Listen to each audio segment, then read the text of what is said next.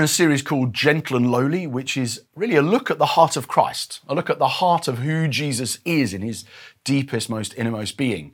And if you're a Christian, I hope it's kind of encouraging and reassuring to see in the words of the series and the book we're based on, that Jesus is, in his innermost self, describes himself as gentle and lowly in heart, and that he wants you to come to him and find rest. Actually, if you're not a Christian, though, I hope it's also hugely encouraging to know that the God-man, the central figure of human history, whether you currently follow him or not, that the way he describes himself in his deepest self is that he is gentle and lowly and wants you to come to him and find rest for your souls.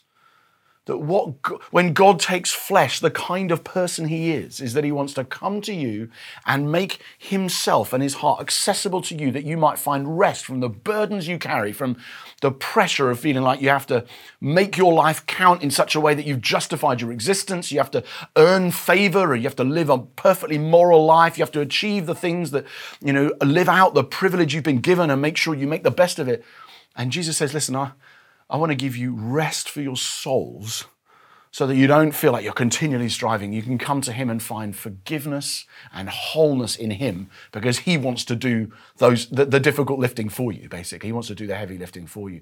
And I hope that's an encouragement, not only for believers, but for those who don't yet believe in Jesus, that this is who God is when he takes flesh in his heart, in his deepest form. And I hope that's been helpful for us as we've studied that through the Gospels and the first few weeks of the series, and perhaps through the letters as well. But I think deep down, a number of us may feel somewhere something like this. Yeah, I know that's what Jesus is like in his heart, but what about the God of the Old Testament?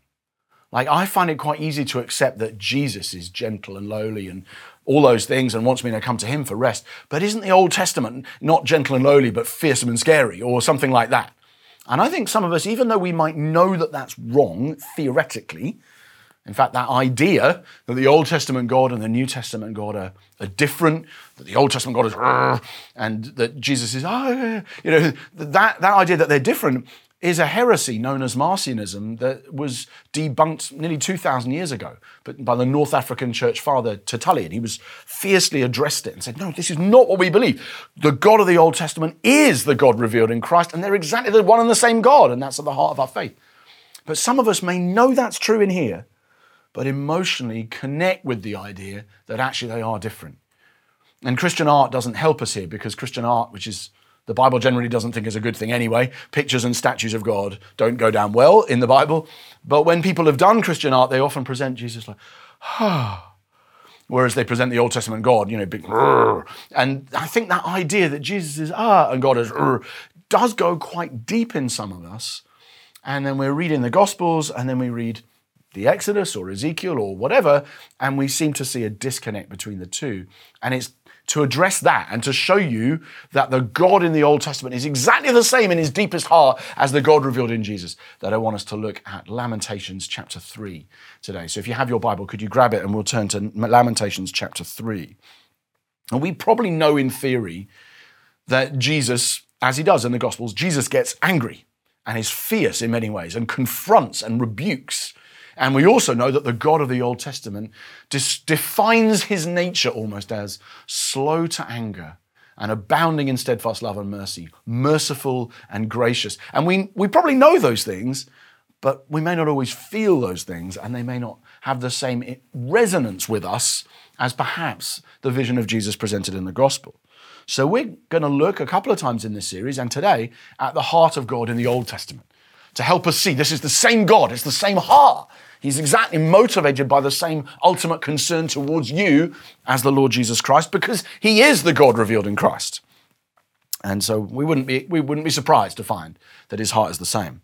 And this week we're going to see that from, as I say, Lamentations 3, which is basically the saddest, bleakest chapter in the saddest, bleakest book in the whole Bible, which is about the saddest, bleakest event which ever happens in the whole Bible, which is the exile of Judah to Babylon. And it's the darkest thing that ever happens to Israel, and this book is entirely about it. It's basically a book, Lamentations, a book of tears.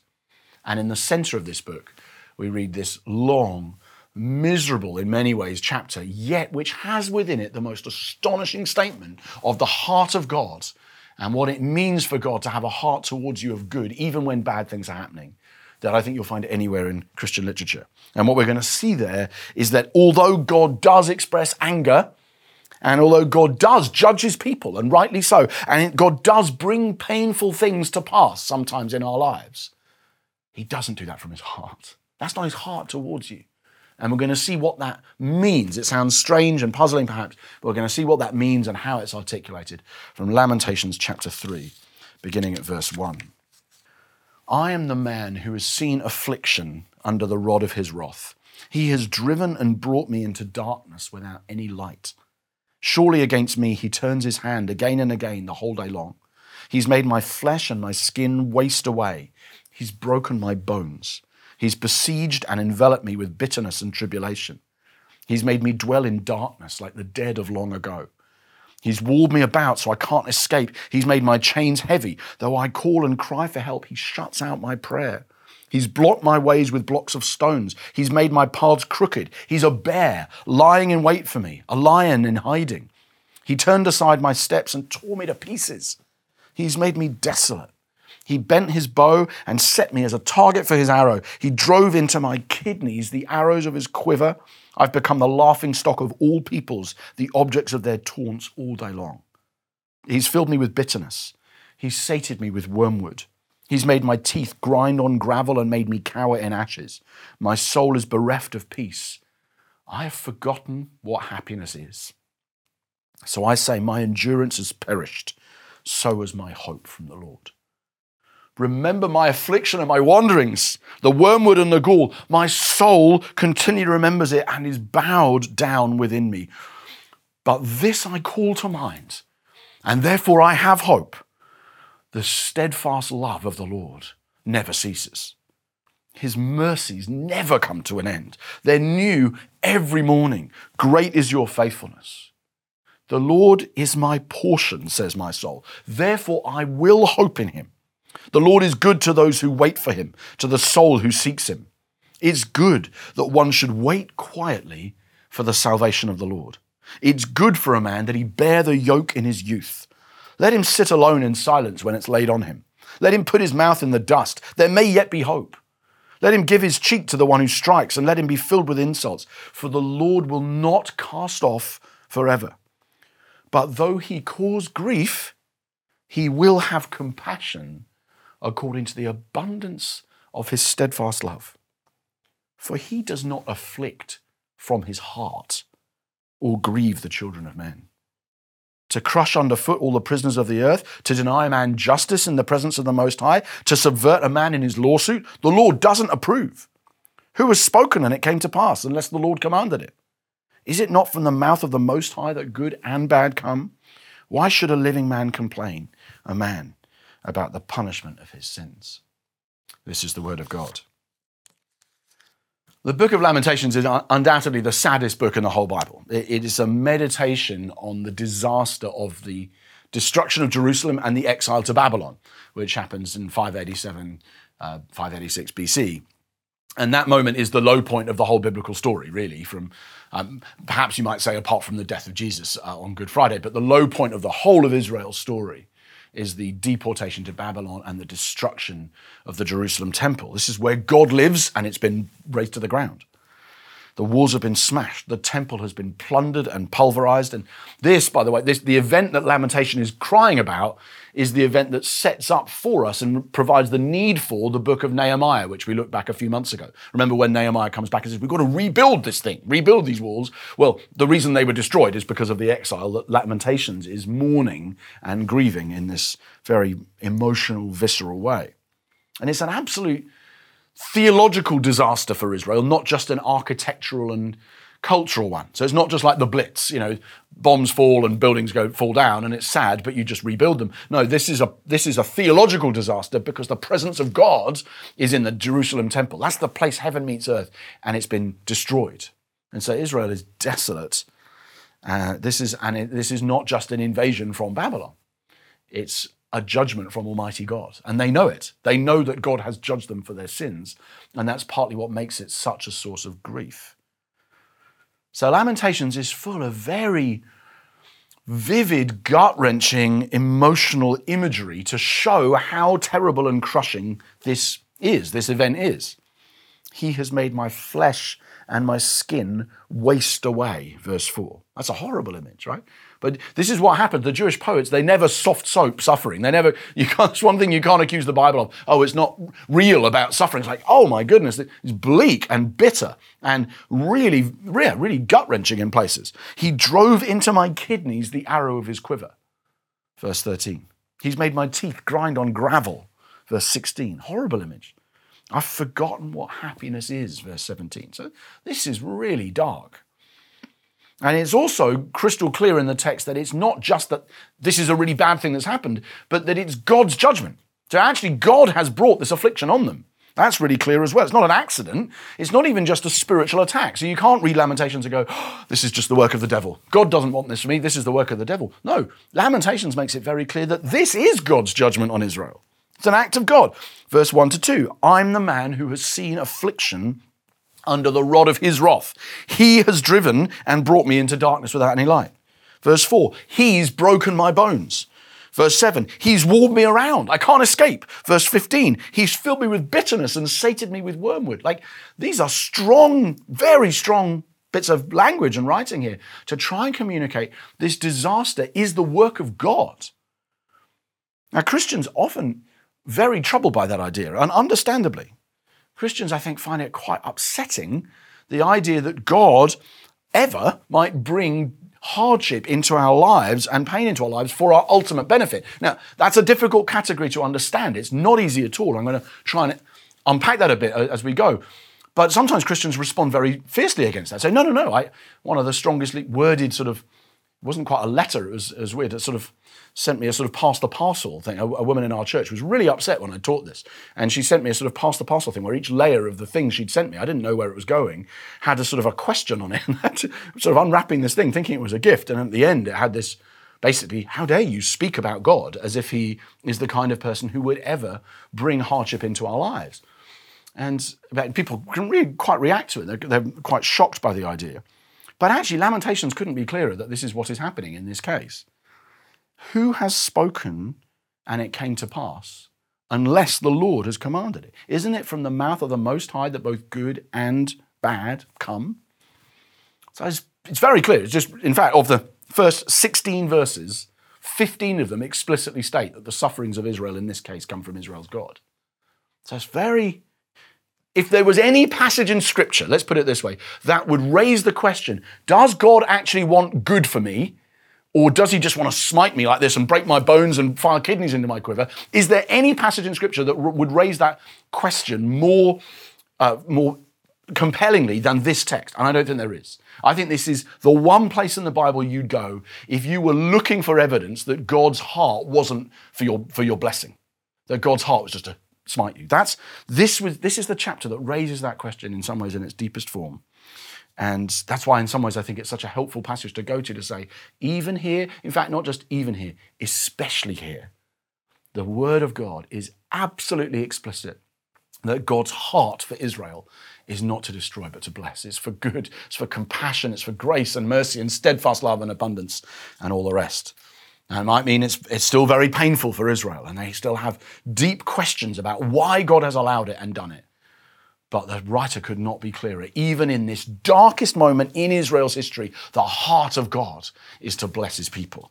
And we're going to see why that's true. So as well as being the darkest, most sad book in the Bible, the other thing you want to know about Lamentations is that it's also, and bear with me for a moment, because this will sound like where's he going with it? But it's also the most carefully structured book in the whole of Scripture. It's poetically, beautifully structured, and it's actually important for me to show you why and how this works so that you can see why I think it's so significant that it says what it says about the heart of God. So Lamentations is a symmetrical 5-chapter poem, and 4 of the 5 chapters are called they're acrostics, which we would say A to Z poems. Now, they don't have Zs, or they kind of do, but in Hebrew, there's 22 letters of the Hebrew alphabet. And what happens is in chapter 1, there's 22 verses, and they basically go Aleph, Bet, Gimel, Dalet, all the way down the Hebrew alphabet. So verse 1 begins with A, verse 2 begins with B, verse 3 begins with what's effectively G, but down they go. Chapter 2, the same. 22 verses, A, B, C, D, all the way down. Chapter 4, A, B, C, D. No? Chapter 5, 22 verses. The middle chapter, the one we've read from, chapter 3, is not 20, so it's 22, 22, and then it's 66 verses in the middle, and then 22, 22. And the 66 verses are also acrostic, which means like A to Z. So the first 3 verses go A, and then the next 3 verses go B, B, B, and then the next go G, G, G, and all the way down the alphabet. So it's very, very carefully structured. No other book in the Bible is like it. And what happens effectively is that in the middle section, so that you've clearly got chapters 1, 2, 4, 5, 22 verses, middle chapter, 66 verses, and then in the middle of that, so it's like the whole book is structured to draw your attention to the middle chapter, and in the middle of the middle chapter, right in the heart of the long chapter 3, the center of the book, the summit of the mountain that the whole structure is leading your eye to, if you like, is the bit where the hope comes from. But this I call to mind, and therefore I have hope. The steadfast love of the Lord never ends. His mercies never come to an end. They're new every morning. Great is your faithfulness. The Lord's my portion, says my soul. Therefore, I'll hope in him. Now, I mention all that structure because I'm trying to show you that the way the book works is to sort of express lament here. And then in the middle, this major section here is, but look at the hope. Look at the heart of God. Look at what God's like. And then goes back to lament. In other words, this is terrible. This is an appalling tragedy. It's just a desperate plight. In fact, just this morning, I was reading the news about something on the day I'm recording this, just something terrible had happened, and children being killed, and just the most appalling event happening in Texas that just motivates you to say, you can't really pray other than, Lord, have mercy, what's going on in this world? Like, there's a lot of events that rightly evoke that sort of response in us. But the book of Lamentations is trying to build the whole structure around the fact that at the very center, there is the hope that ultimately God's heart towards you is not to do those things. His heart towards you is to bless you, even when at times you'll have many questions about what's going on. And in the exact middle of the book, the 33rd verse of 66, in the middle of this structure, is Lamentations 3, verse 33, right at the heart of the book. And this isn't, as I say, this isn't like a hidden Bible code. It's not like, oh, wow, I found a weird little thing with numbering. No, this is if you're a Hebrew reader reading it in the original language, A, B, B, B, all the way down, you'd know this is the middle of the book. It's the very centerpiece. And what it says is, for the Lord will not cast off forever, but though he cause grief, he will have compassion according to the abundance of his steadfast love. For he does not afflict from his heart or grieve the children of men. That's Lamentations 3:33. He does not. The very middle of this extraordinarily intricately structured book is to say he doesn't afflict you from his heart. This is devastating. This is judgment on Israel's sin. This is, if you know your Old Testament, this has been coming for hundreds of years, right? Israel's idolatry has been full, generation after generation, and God says, that's it, we're done. You're going into exile. That's the only way to fix this, is for you to see the scope of what you did. But my affliction of you, my people, is not from my heart. That's not my heart towards you. My heart towards you is filled with abundance and mercy and steadfast love and compassion and faithfulness. And I'm doing this because I know we need to do it in order to get you somewhere else. But my heart towards you is not to grieve you, and my heart towards you is not to afflict you. My heart towards you is to bless. So this is a book about the worst thing that's ever happened in the Bible. It's 5 chapters of anguish lament, filled with sadness and pain. And in the exact middle of the book comes the statement, he doesn't afflict from his heart. The Lord does cause Israel grief. He does afflict Israel in this situation. But that's not his heart. His heart's compassion and mercy and steadfast love. And what he feels for Israel and what he feels for you, for the church, is compassion, is deep affection, is overwhelming love and mercy. And that heart is precisely what motivates him to bring sorrow when he does. So I can't be guaranteed that there's going to be no sorrow in my life. What I can be guaranteed of is that when there is, the heart of God motivating the sorrow is ultimately love for me. And I might not always be able to make sense of that, and I often can't. And Israel really couldn't in this situation. But that's what's behind the heart of God when those things take place. Now, that might sound odd. I think, how on earth can you afflict somebody out of love for them? But this is actually exactly what I did 2 weeks ago with my son. And this is I actually found this really, I didn't do this for the sake of the message. It only occurred to me after I was preparing it, but I actually found this really hard. Like I properly cried after this happened. But my son, we've had a bit of a rough, run as a family. We had week after week of hospital trips and broken bones and sick bugs and COVID and all this stuff. And my son then, sort of top it all off, he got chickenpox and was off for a week. But at the end of that week, just as he was clearing a chickenpox, we thought he'd go back to school.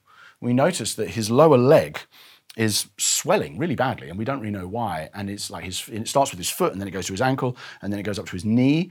And we got to take him into A&E, and then they want to keep him in hospital overnight, and they keep him in another night. And basically, we've got doctor after doctor coming into his room going, we don't really know what this is. And so eventually they conclude it might be an infection triggered by the chickenpox. Who knows? So we're going to put him on IV antibiotics and going to inject something in him. The first injection went fine, and he got a cannula, it's all right. But after 2 or 3 days, it's not going so well. And my son's 6, right? This is a picture of him in hospital. He did so well. I was really proud of him. But then they had to take it out, and they had to put another cannula in. And oh my goodness, it was just traumatic. Have you ever seen my son? I think he's a brave boy, but the guy did it, just didn't find the right vein, and he was just howling, screaming, just so much pain. And they had to take it out, and then they had to try again, which is even worse, because then he now knows it does hurt. And they put all of the creams on to numb it, but it still doesn't work. And I am just like, it was so horrible. I'm holding his hand, looking at him, saying, Sam, you have to let them do this. And he's like silently sobbing, like trying to stop himself crying as they're putting it in, and he's in so much pain. And then eventually the blood comes out, and they're able to put the cannula in. But for about 5 minutes there, I was in the worst situation that I feel like parents, it's just horrible, isn't it? As a parent, you're looking at this child going, I am really hurting you here. I'm doing something, you cannot understand why I'm doing this. And I know that if we don't get it in, ultimately, it will be worse. This is actually for your good.